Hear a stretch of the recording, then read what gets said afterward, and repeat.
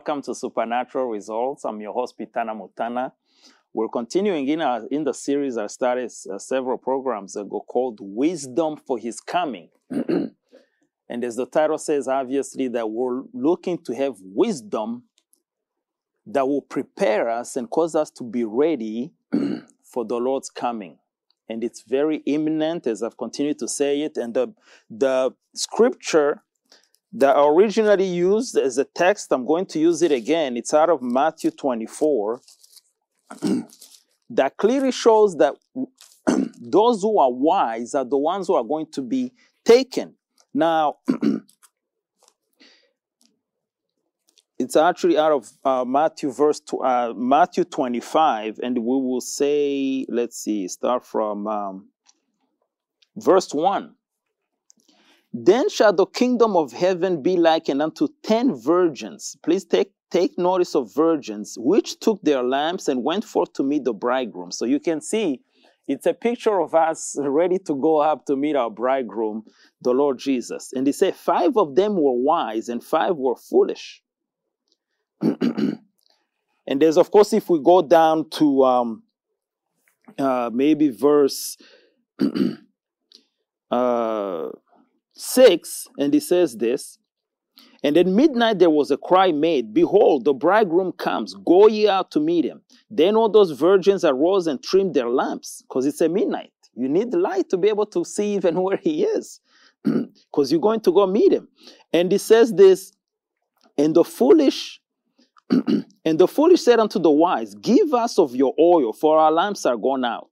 Because if you read the entire scripture, it says that when the bridegroom delayed, they all slept and slumbered, and of course their lamps also went out. They must have kept them going, and they didn't have enough oil. Now the ones who were foolish, they had not prepared enough oil, so their lamps were they ran out. Now you look at verse 6, and at midnight there was, maybe actually let's continue to verse 8. And the foolish said unto the wise, give us of your oil, for our lamps are gone out.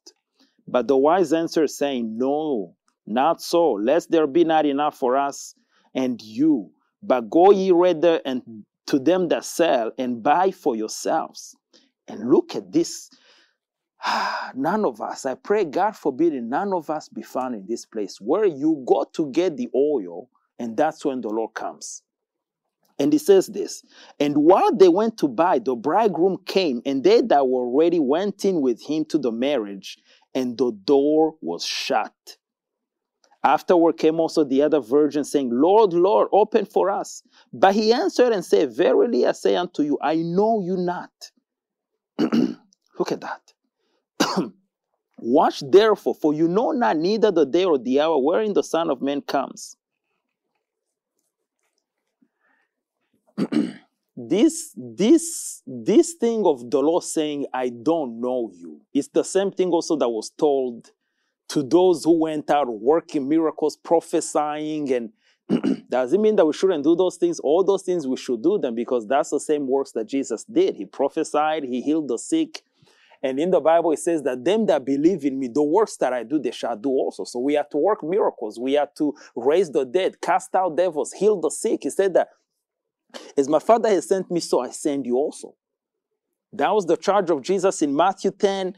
This is not my message to go back and look at it, but if you go to Matthew 10, maybe even let's read it quickly.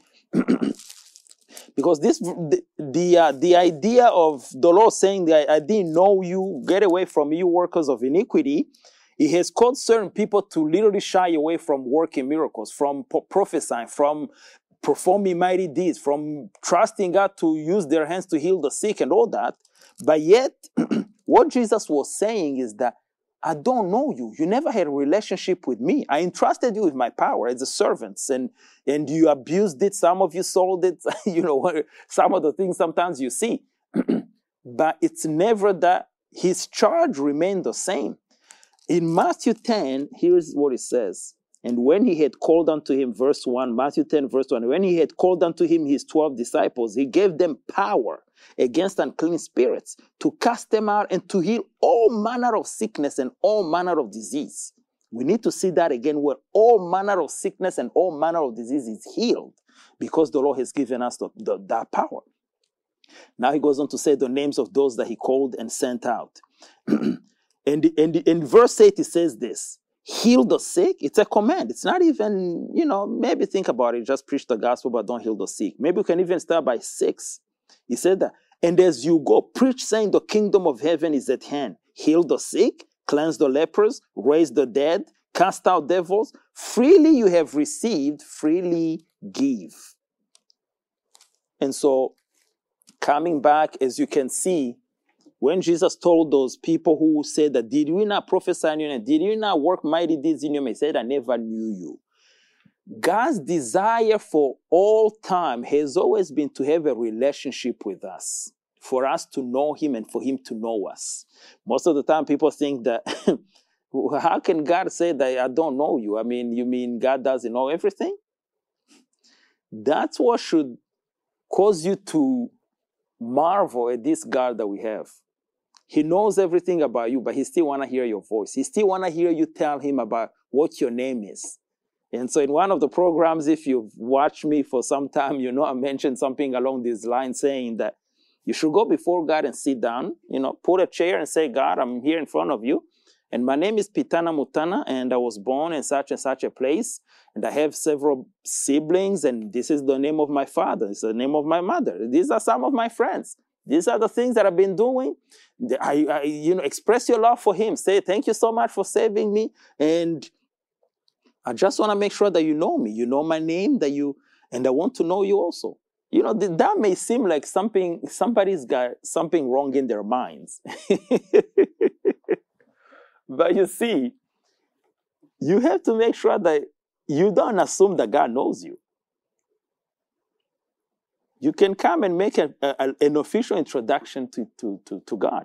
Say, this is my name. This is who I am. This is my desire in life. This is what I would like to do. What do you think about this? What do you think about that? Carry out a conversation as if you were talking to somebody who didn't know you.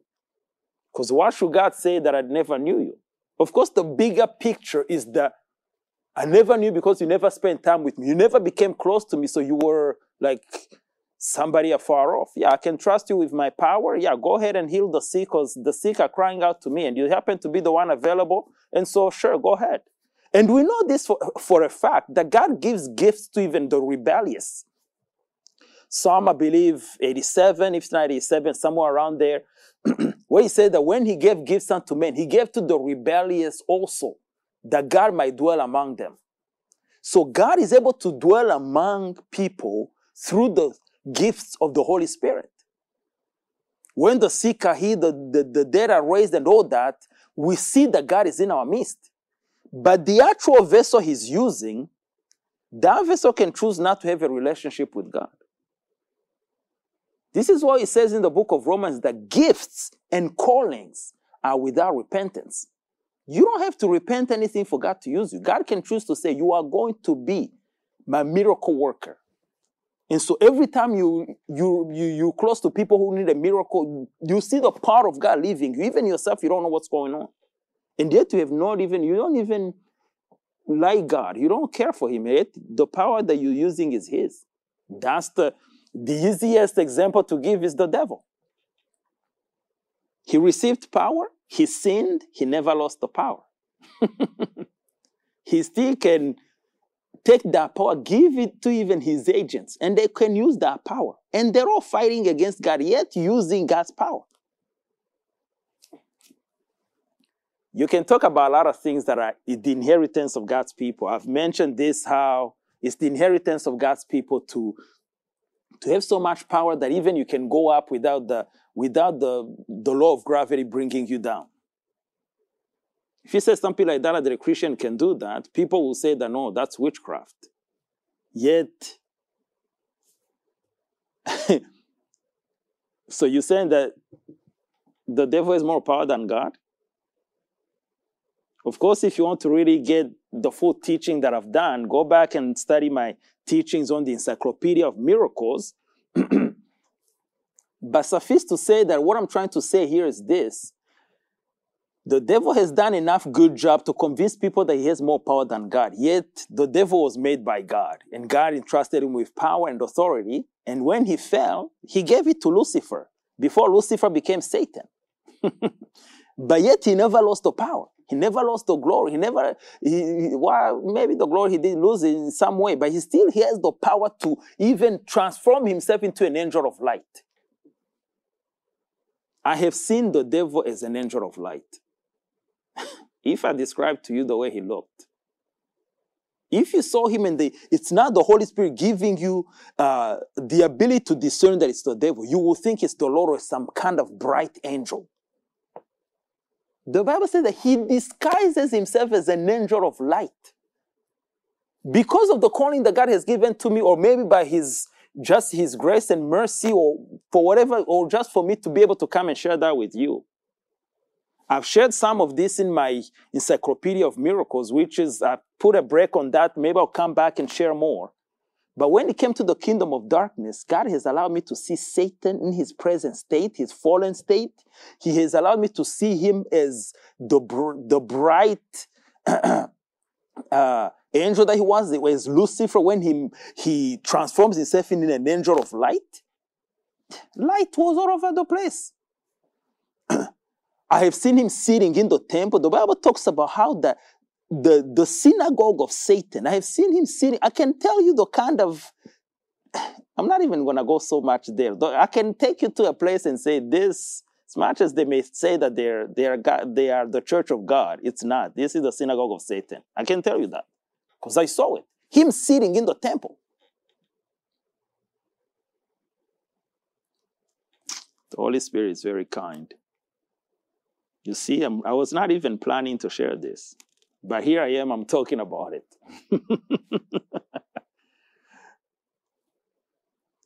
The Bible calls the devil the fowler of the air. I have seen him come as a fowler of the air. You're looking at a bird, but yet it's the devil disguised. I think somebody's being helped right now.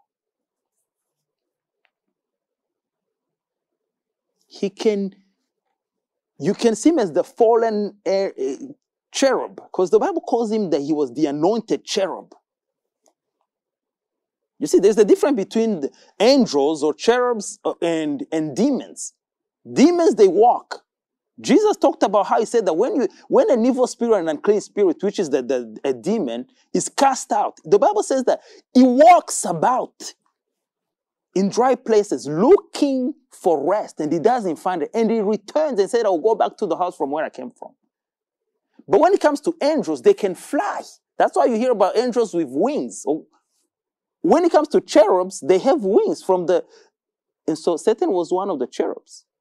So some of you may have even maybe had a visitation and you wondered, what was that? If the devil comes, he will not be taking a walk. He will fly right into. Because why? Because that's his nature. That's how you can differentiate between that. Am I supposed to talk about these things?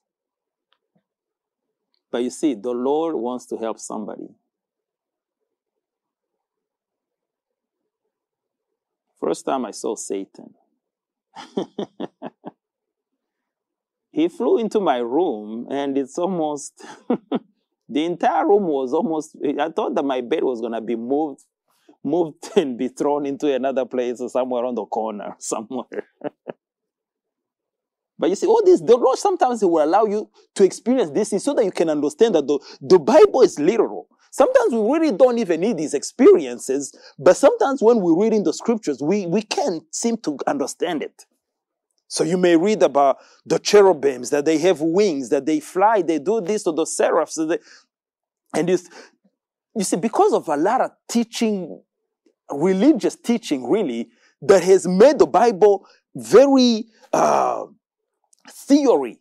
It only stops at theory. They don't realize that these are beings that are real, alive. And so sometimes God will have to give you experiences to really show you that these things are true. I was talking to different people, different categories of people maybe who don't believe in God, don't believe in hell, don't believe in heaven. And I was trying to tell them, I said that hear it from me. Because I've been in parts of heaven, I've been to the gates of hell. When Jesus said that the gates of hell will not prevail against, this is not a metaphor. There is a natural gate. Hell is a place where people go.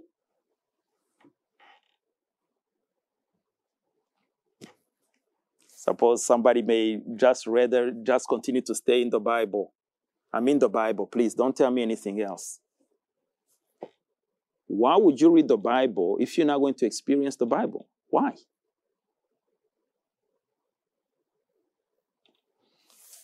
And so, you see, you have to be obedient. I'm here to be a mouthpiece of the Holy Spirit. As much as I can try to prepare this and that, I want him to share with people what he has for them. And so, some of the things I just shared, even myself, I can think, what were you thinking sharing those things? You're not supposed to share those things. But you see, there's a scripture where Jesus told them, he said that even that which is revealed to you in the dark, preach on the housetop, preach on the mountains, preach in the light. It's just the messages have to be given in due season. That's the scripture that we are on. Who is that faithful and wise servant? Who will give the Lord's house meat in due season? There are certain things that I was not allowed to talk about 10 years ago. And I have kept them for 10 years. And then it came to a place that it's time to share it. So you see, we need to be sensitive about what the Holy Spirit wants to do. Something that I couldn't share 10 years ago, 5 years ago, I can share it now. Do you know that certain things I'm sharing even now, that when I first saw them and I was maybe very excited or I was still so immature, now that I have matured, but I'm different than the person I was 5 years ago. And I will go and just share things and people will look at me and say, what? See, they were not ready. I gave them meat not in due season. But when somebody is in due season, the Bible says that a word in due season, oh, how good it is.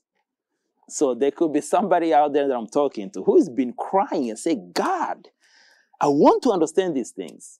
And here I come and I'm talking to you. And you are going to bless God because of the information I shared with you. But coming back to this scripture that shows that the virgins, though they were all virgins, some were wise, others were foolish. The wise ones prepared. The wise ones were ready for any time that they will be called to come to the wedding. And wisdom, as I've explained in programs past, wisdom has to do with, there's so much about wisdom. It teaches you to prepare for situations that are coming ahead of time. It will make you ready. One of the scriptures I like about wisdom, and I'm going to go through certain scriptures about wisdom, but the wisdom is foundational. There's a scripture in the Old Testament, the prophet said that by wisdom, God founded the earth. And so as long as you are in the earth, wisdom is going to be foundation for your life. You are called to live a life of faith. The Bible talks about in Habakkuk and also mentioned in the book of Romans that the just shall live by faith. All of us who believe in Jesus, our life is a life of faith. But yet the foundation of a life of faith is wisdom. Because if we are made from the dust of the earth, and the foundation of the earth is wisdom, then wisdom is the key. And you will see it in many different scriptures. I won't go to read them because of time, but I'm going to mention them so that you can go and look for them as you study to see if the things that I'm saying are true. So now, if you take the example of Jesus, he said that the child grew strong in spirit, filled with wisdom. You see? Jesus says he was little and he started to grow in the things of the spirit. Wisdom was foundational. When he was filled with wisdom, it made him strong in spirit. And so in the book of Proverbs said that wisdom is the principal thing. Therefore, get wisdom. A scripture that I really like concerning even how to raise children in the things of God and make them strong in spirit. Not just the scripture of Jesus and John the Baptist, how they grew strong in spirit and in stature, filled with wisdom, but the scripture of Timothy, where Paul told him, he said that you have known the Holy Scriptures from a child. Timothy had been taught by his mother about the scriptures right from the time he was little. And it says that You have known the Holy Scriptures from a child. So you see, you can teach your children scriptures. They don't have to go and be reading some other storybooks. No, you can give them a Bible and start to read. As a matter of fact, you can even teach your children to read by the Bible. You can start them. I could literally have a program on teaching children how to read the Bible using the Bible. Or just teaching children how to read using the Bible. There is no better book to teach how to read children than the Bible. Because the way it was put together by God. Let's say, for example, this is almost a side note for somebody, but when you start from the beginning, in the beginning, God created the heavens and the earth, and the earth was without form and void, and darkness was upon the face of the earth, and the Spirit of the living God moved upon the face of the waters, and God said, let there be light. When you study even just Genesis 1, it has so much repetition, there is no book you can find. Because when you teach children how to read, you want them to see, you keep repeating a certain word so that the more they hear it, the more they see it, the more they're able to now, their brain start to connect and say, oh, so God is G-O-D. Before they even know there's G-O-D, they start to, it's the repetition. Isn't that how, if you talk to, if you're a teacher of primary school and you teach how to read, you agree with me. You have to repeat. They will say something like, Susie is drinking water. Water was in a drink, but they keep, whatever word they want to teach you, they keep repeating it so that your brain connects that this is what water looks like. Take the Bible and see how repetitive it is. Take just Genesis 1. By the time you can teach your child how to read Genesis 1, they already know what God looks like. They already know created, because he keeps saying, they already know saved. They already know the light. I hope you're getting what I'm saying. All this is what? It's wisdom. Wisdom is foundational for life. Even though, because it's wisdom, as the scripture in the book of Timothy said, that you have known the Holy Scriptures, which are able to make you wise. There is an ability in the Word of God to make a child wise. Which parent is not interested in children who are very wise? And the Bible will do that for your children. Just give them the Bible. Let them read it. Let them, every morning, let them wake up. And the first thing they do before they ask him for anything, give them the Bible, because it will impart wisdom to them. And the wisdom is the ability also to choose between right and wrong. So he says that you have known the Holy Scripture, which are able to make you wise unto salvation, which is by faith in Christ Jesus. So what that means is that when a child is given the scriptures right from the beginning, even when they're still in their mother's womb, start to read the scriptures to them. They hear it. When they're born, you read them the scriptures. When they start to learn how to read, give them the Bible. Can you tell me that a child can read the Bible every day of their life for 10, 15 minutes every single day? Let's say maybe Saturday and Sunday they take a break. That will give you around 300 days in a year of children reading the Bible. Do you think our children are just going to go astray? Imagine how much scripture they have learned. He said that it will give them wisdom. Wisdom to choose Jesus over Satan. He said that they make you wise unto salvation. So before you can live a life of faith, you need wisdom to even realize that the life of faith in Jesus is the way to go. Who is then the faithful and wise servant? The Lord is looking for a faithful and a wise servant. Let me read you something here. Just several scriptures about a faithful man. And you will see that faithful people are hard to come by. Let me just read you a few scriptures. The first scripture about faithfulness is about Moses. He said, my servant Moses is not so, who is faithful in all my house. When the Lord is looking for even ministers or anyone to serve him, which all of us want to serve him, it's not just people who have a ministry. All of us in our daily life, we want to serve God. Faithfulness. Let me read another one. 1 Samuel 2:35. And it says, I will raise me up a faithful priest that shall do according to that which is in my heart and in my mind. And I will build him a sure house. And he shall walk before mine anointed forever. This, I believe, was talking about Samuel. Faithfulness. That ability to stick. That loyalty. Let me read you a few more scriptures. I am one of them that are peaceable and faithful in Israel. This is 2 Samuel 20:19. 2 Kings 12:15. Moreover, they reckon not with the man into whose hand they delivered the money to be bestowed on workmen, for they dealt faithfully. Oh, any employer who happens to find a person who's faithful, they can go on vacation. They never have to call because they know that person will treat the business as if they were their own. That's what a faithful person does. We can go on and on and on and on about a faithful person. Let me find a few more scriptures.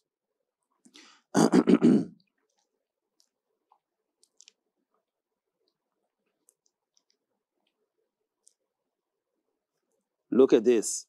About Daniel. Daniel chapter 6 and verse 4. Then the presidents and princes sought to find occasion against Daniel concerning the kingdom, but they could find none occasion nor fault. For as much as he was faithful, neither was there any error or fault found in him. Oh, I'll have to read this back again. This is a man under the Old Testament, because people think that you cannot be without fault, without error, without occasion to be. Of course, I'm not saying that I am the person, but I have an encouragement from the Old Testament that I can become. And it says, Daniel chapter 6 and verse 4, as we finish, our time has come. So that you can go study the word faithful, look it up, go do a search on all the scriptures on being faithful, and all the scriptures about being wise. And in the next program, I'll talk about wisdom and different scriptures about faithfulness. But look at this again. And Daniel, then the presidents and princes sought to find occasion against Daniel concerning the kingdom, but they could find none occasion nor fault. A man was faultless. For as much as he was faithful. So it's his faithfulness, it's his characteristics as faithful that made him to become in a way that people could not find a fault in him. For he was faithful, neither was there any error or fault found in him. You've been wondering if you can become faultless? There's a scripture for you. Daniel 6 and verse 4. We will stop here. And I want to quickly talk to you. If you don't know Jesus as your Savior and Lord, please will you pray with me? Say, Lord Jesus, I come to say that you are Lord over my life from this moment forward. Forgive my sin, I pray. I turn away from my wicked ways. I believe that God raised you from the dead and you are alive. Will you save me, I pray? Fill me with your Holy Spirit and grant me to speak your language. Amen.